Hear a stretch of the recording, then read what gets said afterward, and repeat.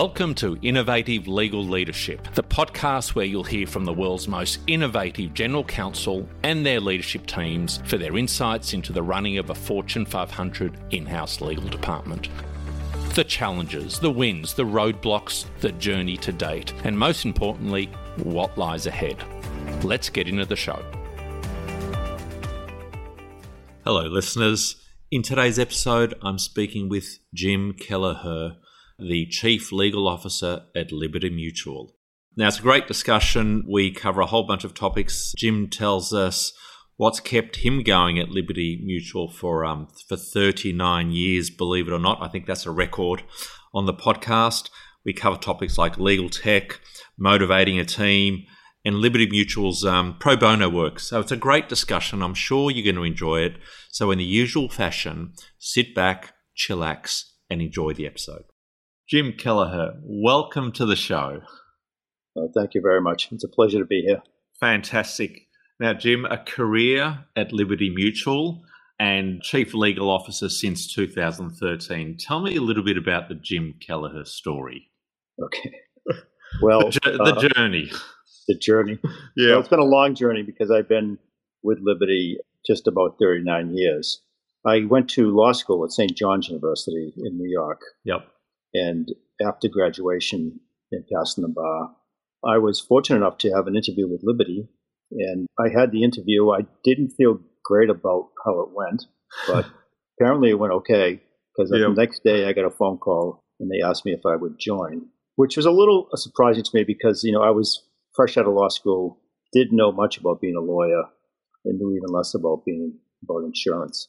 And what was the very first position? Was it like a grad position, or tell me about the very first thing? Yeah, so the very first thing they had me doing was working on coverage opinions, helping the claims department, which actually was a very interesting place to start because, you end up analyzing insurance policies, which, for me, that was, I hadn't read many insurance policies in my life. No, I wouldn't have thought so. But it's a great way of learning. It was just a fantastic way of learning the product that Liberty sold at the time. And so I did that for a while. And then I was moved over to the litigation group. That's a group of lawyers and paralegals that manage the company's corporate litigation, so litigation directly against the company or by the company. And that was really that was even a much more eye-opening experience because litigation gave me a chance to really understand the company and the business that we were in, because every case was a problem that had to be solved. Yeah. And I learned a lot about what different people did in the company, what their function was, what the processes were. There was some litigation outside of Liberty itself, so sort of industry litigation. So I got to learn quite a bit about the insurance industry doing that. And eventually I was promoted to manage that organization. So that was both litigation and coverage. And again, that was my first managerial experience, but I was also pretty deep in the weeds on the cases. So great learning experience. Yep. And if you would identify a handful of just kind of seminal moments, turning points in your time at Liberty Mutual, formative moments, if you like, what would they be? Yeah. I mean, on a subject matter basis, one thing that I have a distinct recollection of was that the general counsel at the time came into my office and asked me, what did I know about antitrust? And I said, very little. You shrugged the shoulders, did you? Just did a bit of a shrug of the shoulders. Very little. And he dropped a complaint on my desk and said, well, you're going to learn because we just got into a piece of litigation involving antitrust. And so I literally picked that up and started working with outside law firms to figure out, what this is all about. I learned an awful lot about antitrust law in the insurance context, which actually turns out to be quite a specialty because of a law in the States called McCarran-Ferguson. And through the process of that case, which was a very large class action, which took years to resolve, I became essentially the in-house antitrust legal expert by default because, as I said, it wasn't a prominent area, but it led me to be kind of the person that people would go to when they had a question that they recognized might have some antitrust implications. And eventually I went on to be the chair of the ABA's antitrust insurance section, Right. which was a real great experience to get to know people in the industry, some of colleagues at other companies and things of that nature. Yep. So antitrust became a specialty area for me, and to this day I still get, occasionally I'll get an antitrust issue presented to me. Although I do have lawyers that work for me now that are more up to speed on what's going on in that area. Yep. So that was an important area of the law, but I think I learned that one thing that's valuable for lawyers, any level of experience, is to take some risk and pick up something that you don't know much about and trust yourself that you'll have the confidence to learn it. And obviously, there was plenty of resources available for me in terms of outside experts if I needed it.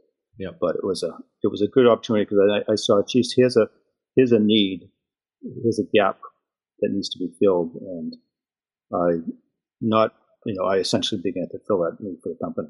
Yep. So, and just to one other moment was in the litigation side, mergers and acquisitions was occasionally those transactions would end up in litigation. So I learned a lot about mergers and acquisitions. I learned about the process. I learned about what are the documents, what's the role of the investment banker, what's the role of the financial advisor, what are the role of the lawyers in negotiating the contracts, how do the contracts work. And I got comfortable enough in that area that when Liberty decided to go on a global campaign to acquire companies overseas, I then raised my hand there and said, I'd like to help on that. And they said, that'd be great. So that sent me down the road of working internationally and acquiring, starting companies with the business folks in about 20 countries. Yep. That was a phenomenal aspect of my career. And I take it, Jim, that kind of grounding, if you like, stood you or put you in a good position for the kind of trajectory, the career trajectory you had in Liberty Mutual, right to get into the CLO position. Is that right? That kind of international experience, the M&A. That's activity. Right. I mean, it was an area that Liberty was expanding into because prior to that point, we were largely just a U.S. Workers' compensation carrier. That was what we primarily did at the time. Yep. But to grow the business, we had to develop expertise outside the country, to go into other lines of insurance. And so I was fortunate to, as that started to expand, I was able to sort of jump on that wagon and join the business folks in determining, what were good companies to buy, what were bad companies to buy, where can we start from scratch. Countries, all over the world, China and Vietnam, India, all through Latin America and Europe. It was interesting. That was a phenomenally interesting experience for me. So, Jim, 39 years at Liberty Mutual. What's kept you there? What is it about your role, the position, the people? I think that it's been, for me, it's been, first of all, when I was a kid, I never dreamed of becoming an insurance company lawyer. Yep. But after I landed a job in an insurance company, I learned that it's so much more than insurance. So it's a financial service organization. It sells products that help people protect their assets. The company has always been steeped in solid values and a great mission. The people that I've interacted with to this day have been just phenomenal. We do a very good job of hiring, vetting employees, making sure that we have lawyers and paralegals and other specialists that are going to really help the company move forward. And typically, we do seek people that are going to be highly collaborative and motivated. And so the people have been a big reason why I've stayed. And in my jobs, I've been able to interact with people at all levels of the organization, from literally the CEO to the guy in the mailroom. Yep. So yep. It's up and down, sideways, and so lots of relationships. Yep. It's been fun. Yep. I think if it wasn't fun, it would be a different story. But for me, it's always been fun. Yeah. And talk a little bit about the people side, the culture, the team building, because clearly, I expect you'll have had quite a number of different experiences as to what's worked, what hasn't, when you're building your own team, for example. What are the things that you kind of focus on when recruiting, when building a team? What's important to you? Well, first of all companies, financial services and otherwise, are in a war for talent. Yeah. It's an area that's of huge importance to us. We try to make sure we find people that are going to complement, the legal department, are going to be critical thinkers, are going to be very collaborative, are going to be team members, technically competent. The level of it dependent upon the job. Maybe you need some insurance expertise, but high integrity, things of those nature. It's kind of a combination of things that we look for, and obviously having a diverse workforce, making sure that you're surrounding yourself with people that don't always think like I think. And I'm quite proud of that. Actually, we have a fairly high level of diversity on my management team. It's a strong mix of women, people of color, and surround yourself with great people makes the job that much more fun, to be honest about it. But we do need to, it isn't just diversity, it's also inclusiveness. Making sure people at all levels feel comfortable coming to work, enjoy the people that they're with, and that people are given the opportunity to come, as they say, bring your full self. Yeah, bringing your best self. Yeah. So there's lots of, the talent is important, and if we don't have an inclusive environment, people wouldn't stay. Talk a little bit about the role of the GC. How have you seen it change in your time? I'd be interested as to how different it's been in the last part of your career than the earlier part of your career. And I'd also like to get your thoughts of what you think it might look like and change in the future too. So talk a little bit about that. Well, obviously when I started at Liberty, this is, I hate to say it like this but it's true. It's pre-computers. We weren't doing podcast on certainly iPhone. Weren't doing this, were we? That's right. And so obviously technology has been a huge piece of the change, and it will continue to be ever so important that you invest in the right technology, that you provide the training that's necessary for employees to become adept at using the tools. So that, I think also, our business, we're heavily regulated. We're now operating in 30 countries. We have 50 states of regulation in the states, plus a federal government, a set of federal laws that govern us. And in all the jurisdictions we're in overseas, we have, significant regulation. So, and that's not going away, and it's increasing. The privacy laws themselves have become significant challenges. And getting a global organization in line with the challenges of GDPR and other emerging privacy laws is a real challenge. And fortunately we put a lot of good people on it, and we feel good about where we are. But I don't think I think the future is going to bring more of that. More complexity, you think? More complexity. Yeah. Definitely. So. And how do you see that impacting on the chief legal officer role, what they've got to focus on, what they're prioritising? So you need to make sure you're going to surround yourself with great people that will be able to help you execute on the compliance issues that are required because of these laws.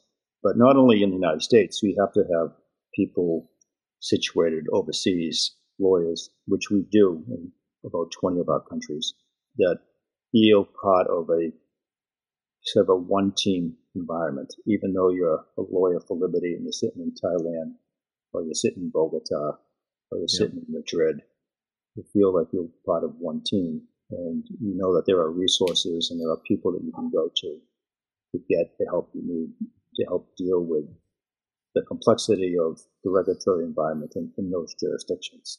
That's critical, really. So we spend a lot of time reaching out, having people come into into Boston, where we're based, visiting them overseas, and making sure they have access to the resources they need. Yeah. And we kept it.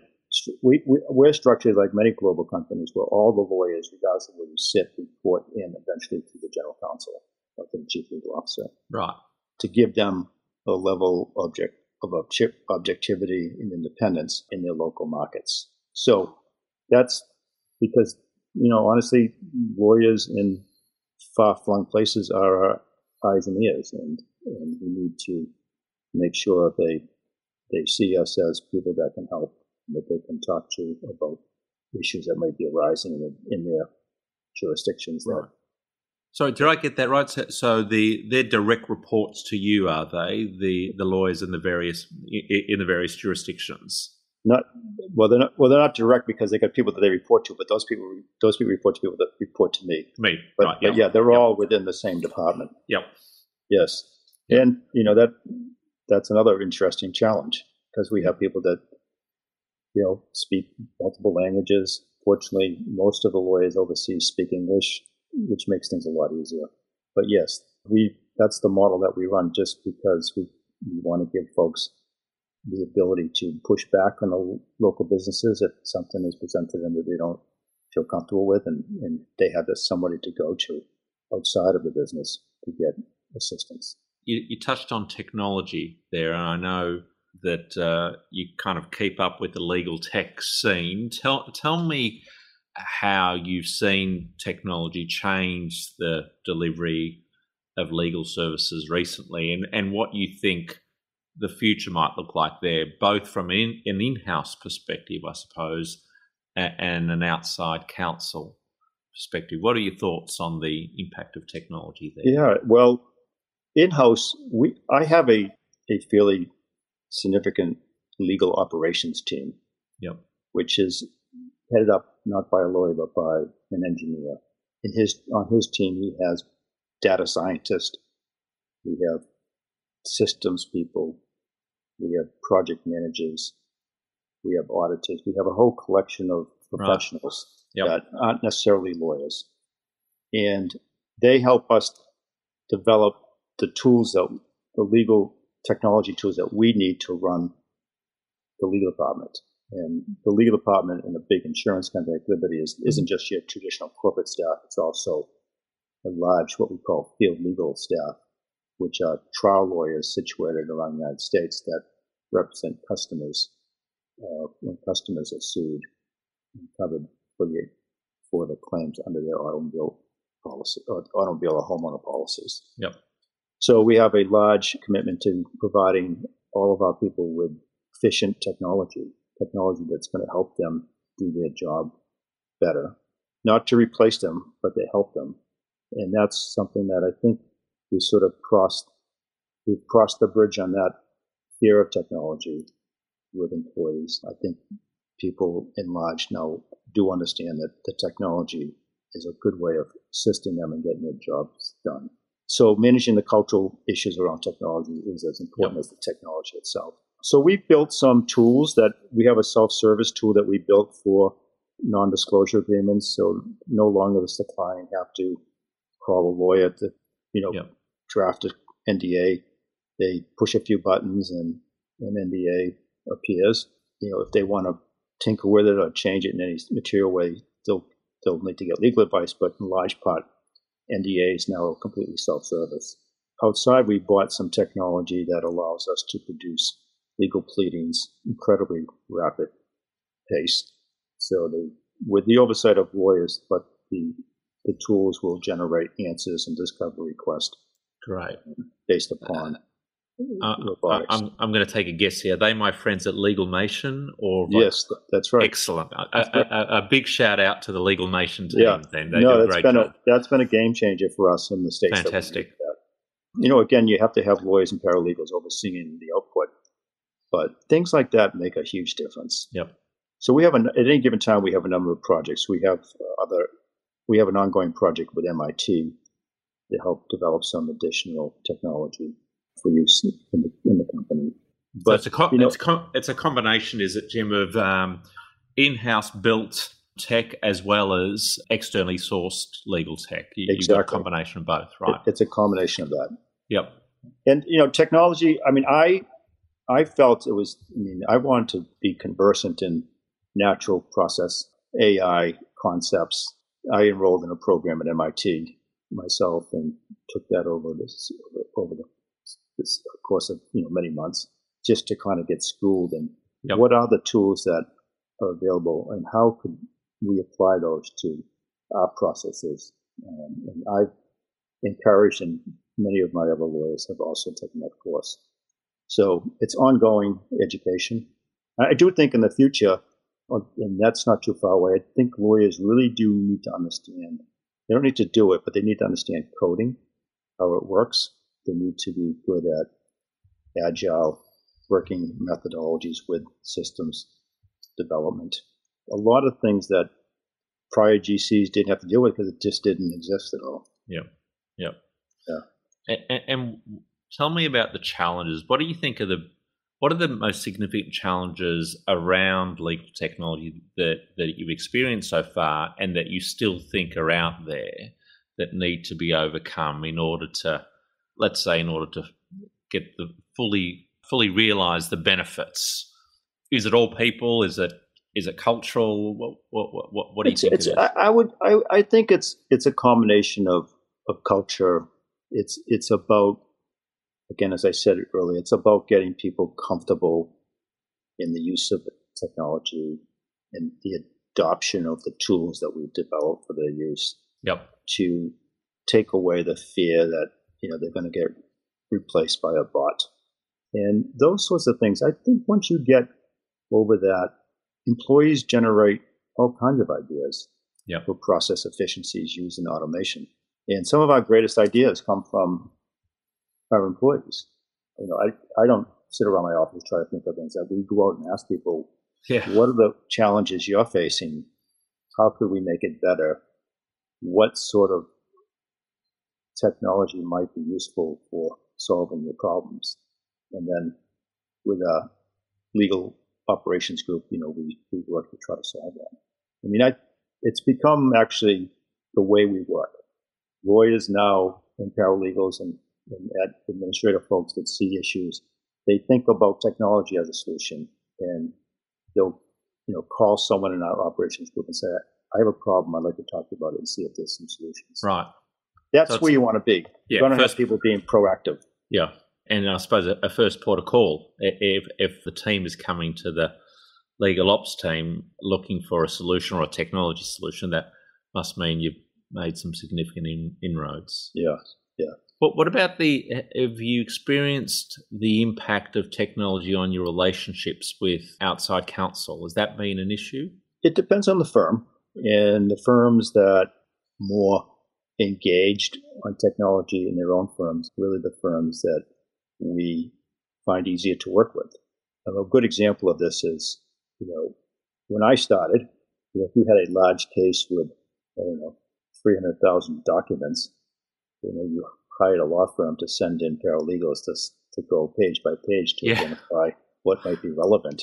And today...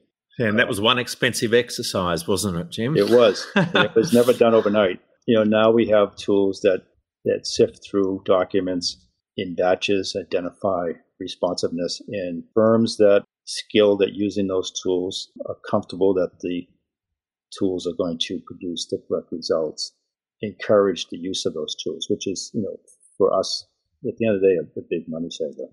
Yeah. We've outsourced some of that as well. We've used, one of the things that's different, I don't know if it's that much different, although it's much more in focus, is we outsource more. We have alternative legal service providers that we use for various tasks within, for instance, a piece of litigation. We use some lawyers overseas to do some processing. We've used a lot of technology outside building to help get things done. And so we no longer think about having to go build something to solve a problem. If it's available on the market, maybe it needs to be customized, but we're much more apt to utilize those types of resources. And law firms that recommend those resources or use those resources themselves are really the more efficient law firms, which is important when you're under pressure to save on legal expenses in particular. So that sort of partnership is the most valuable. And again, projecting forward and thinking what the future might kind of look like in the delivery of legal services and the impact that technology will have there. Have you got any thoughts? Is it going to be more fun being a lawyer? Is it going to be more stressful? Better to be working in-house? Better to be working for a law firm? Any thoughts around that? Well, I think, I'm a big supporter of in-house legal departments. Haven't spent my whole life there. Of course. But, we've insourced as much as we can. And we hire the people that we need to hire to get the work done. It's done very efficiently. It's done with a close connection with the clients in-house. If you have a lawyer that's working with them day in and day out, they're in touch with the business model, the business objectives of that particular organization. The technology around that to help facilitate getting work done is critical. And we have days that we set aside twice a year where we bring in vendors, technology, particularly small startups that, invented something that they think might be useful. And, we do a little bit of due diligence beforehand. If our people think it might be useful, we bring them in. We have them go through their presentations in front of lawyers and other folks that want to sit in. And then we make selections on those vendors. I think that's likely to accelerate the picking and choosing amongst providers of technology support to help you reduce your cost. And as you reduce your cost, it must have some impact on outside law firms. Switch gears a little bit. Anything about the role of the general counsel or the chief legal officer that is kind of accepted in the industry as the norm or as a best practice, which you disagree with? I call this section the Mythbuster section, Jim. So is there anything out there that you think is a myth, well accepted, but it's actually a myth? Well, I don't know if this is well accepted or even a myth, but I think I might have been under this illusion when I first started that the general counsel knew everything. Yeah. Which I can assure you is wrong. Yeah. I think one of the important things for general counsels, but also for individual lawyers at all levels, is developing the comfort to say, I don't know, but I can find out and I will get back to you with an answer. But saying you don't know is just a critical trait for good lawyering. The CLO should only be a lawyer. Stay in your lane. Yep. That's a myth. I think CLOs today are called upon to be a good lawyer, but also to be a wise counselor, to provide businesses with their perspectives, not just legal perspective, but their business perspectives, for their views of what you believe to be common sense solutions to problems, that may be completely devoid of legal issues. So I've certainly experienced that. I have a great working relationship with my peers who run all the businesses and with the CEO, that I feel more often than not I'm just called upon to offer my advice on non-legal things as I am legal things. So it could be social issues. It could be any number of topics that come up nowadays. The other myth, the other thing you hear a lot, and it makes me a little bit, annoyed, is the legal department's the Department of No. The Department of No, okay. The Department of No. You don't want to be known as the Department of No, do you? No, you don't. And unfortunately, we're not. And I don't think that at least a lot of departments that are worth their salt ever are, because I think it's the lawyers who help the businesses achieve their objectives. And by and large, obviously you do it in a way that's legally compliant. Yep. But you do help them. And when they run up against a roadblock, you have to explain, because like our industry is in such a heavily regulated industry, not every bright idea people have can be accomplished without obtaining regulatory change. And sometimes that's the solution. If we want to do something that's against the current regulations, we will bring in our public affairs lawyers to address the issue with the state regulators and state legislatures and state insurance commissioners and see if there's another way of dealing with it. So we wouldn't be in business long if we were the Department of No. We wouldn't be providing economic value. So I think that's a big myth. And there is more and more pressure on law departments to deliver economic value. Yeah. And so just like every piece of the business has to demonstrate how you're contributing to the bottom line, and so do we. And we actually pride ourselves quite a bit in, how much of that we can actually show the boss, the CEO, when asked, or the board. So I would say those are the three of the big myths that I've seen. I'm sure there's more. Yeah, no, there certainly are. Jim, I know that you're passionate also in relation to pro bono work. Can you talk a little bit about some of the pro bono initiatives that perhaps you and Liberty Mutual have been involved in? Yes. Yeah, pro bono is an area that I'm proud to say we've been recognized for doing, particularly in the Boston and Seattle and Plano communities where we have larger populations of lawyers. And it isn't just legal work. Sometimes it's educational work. One of the big programs that we do in Boston is a program called Discovering Justice, where we adopt an 8th grade class from a Boston City school. Right. We bring them in for the semester once a week. We teach the kids how to stand on their feet, how to address a judge, argue properly. And at the end of the semester, the federal courts in Boston, the federal courthouse in Boston, and a number of the federal judges contribute their time to actually hold these mock trials or mock appeals. Oh, fantastic. Yeah. The students come in and hopefully they've been well prepared. And it's not just Liberty, it's a number of law firms in the Boston area that also adopt these classes. So they come in as a bit of a competition. First of all, that's huge for these children. I mean, who need to see the positive side of legal system. Legal system, yeah. Outside of what they may be seeing either on TV or even sometimes, unfortunately, in their own families. Yeah. And we've been doing this for many years. Eventually, every now and then, one of these kids, a light goes off, and they think that they might want to become lawyers, and some of them actually do. Yeah.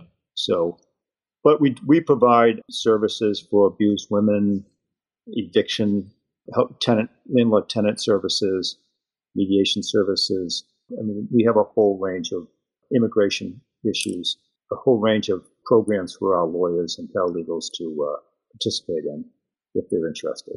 And we do encourage people to be interested in it. We have goals that we set for participation. And, by and large, it's a fun thing to do. It helps lawyers and paralegals develop other skills that they may not get in the confines of their job. So we're big proponents of it. It's just a great way to get back. And fortunately, the company supports the time and effort and resources that we put into that. I think it's valued at all levels of the organization. And speaking of giving back, I'm interested, I expect you will have mentored many attorneys during your time, or more than just attorneys, paralegal people in your team during your time. What's the most common advice that you've given as a mentor? What do you find yourself saying over and over again? Because sometimes I think I say this too much, but I'll say it here as well. Because a lot of people say, what do I need to do? What do I need to do to be successful? Mm-hmm. And my answer to that is, what you need to do to be successful here or anywhere is relatively simple. First of all, you have to be competent. You have to develop the technical skills. You need to be a critical thinker. You need to be a good communicator, orally, verbally. Those sorts of things that are what you would expect of a lawyer. Yep. But beyond that, to me, there's two things. And I say, this is what I say. You need to be liked and you need to be trusted. Because you can have all those competent skills, those technical competencies, but if you're not liked and not trusted, you're going to fail. And what I mean by liked is people want to work with you. They want to come to you. They want to come in and tell you their problems and feel as if you're going to help them. Yeah. So that level of relationship is critical, and it doesn't necessarily even have to be in the legal space. And the other thing is trust. And trust is built up over time. Trust is a series of conduct that where you actually get back to people to help them solve their problem. You deliver timely advice. You provide your best thinking. People will come to trust you when they come to you. Yep. And they'll come back when the next problem. And so you build upon. This doesn't happen overnight. It takes time, like anything. Yep. But I think if you can acquire all the basic skills and then understand that being liked and trusted is paramount to your success, then that's really what I would focus on. I mean, I don't know where I learned that, but that's kind of what I sort of gleaned. And the trusting, I think, it is incredibly important when you talk, particularly when you're younger and you're not really thinking necessarily about your reputation longer term, and you might be making, let's say, shorter term decisions, not really thinking about the impact. What I often do say is every interaction you have, every time you meet someone, whatever it might be, you leave what I call kind of a footprint. And it's really important to recognize that kind of just builds over time, and that becomes part of you, and it becomes part of how people see you, and it's critically important. And you're absolutely right. It doesn't happen overnight. It doesn't happen overnight. And I think as you grow in as you grow in responsibilities around leadership, what you say and what you do matters. People at all levels are watching, and I'm keenly aware of that. So we do a lot of, practice what you preach. That works just fine. Jim, what have you spent too much time worrying about in the past, which has been time not well spent? Well, I grew up, I think I worried too much about things that are never going to come to pass. Yep. I've kind of learned that catastrophic thinking isn't healthy. So not everything is going to end up in a bad result, and really actually does it ever. And so I've tried to condition myself over the years to become less of a catastrophic thinker. I haven't heard that term before, but I kind of like that. Less of a catastrophic thinker. And so I think I've wasted probably too much time worrying about things that I didn't need to worry about. But other than that, I can't think of much. I mean, I feel like, when you're 25 years old, I think there's natural issues around confidence and do I have really the skills to become a liked and trusted lawyer? But give yourself time and you'll see that you do. And the other thing is, and this permeates your career, is always operate with integrity. Because as a lawyer in particular, if you lose your reputation or your integrity, you might as well come back very hard. So that's advice that you give not only your lawyers but your children, and hope it sticks. And just closing out, Jim, what are you most proud of, both personally and professionally?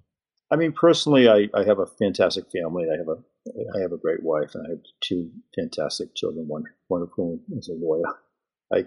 She came to that conclusion on her own, I think. Did she? I hope she's forgiven you.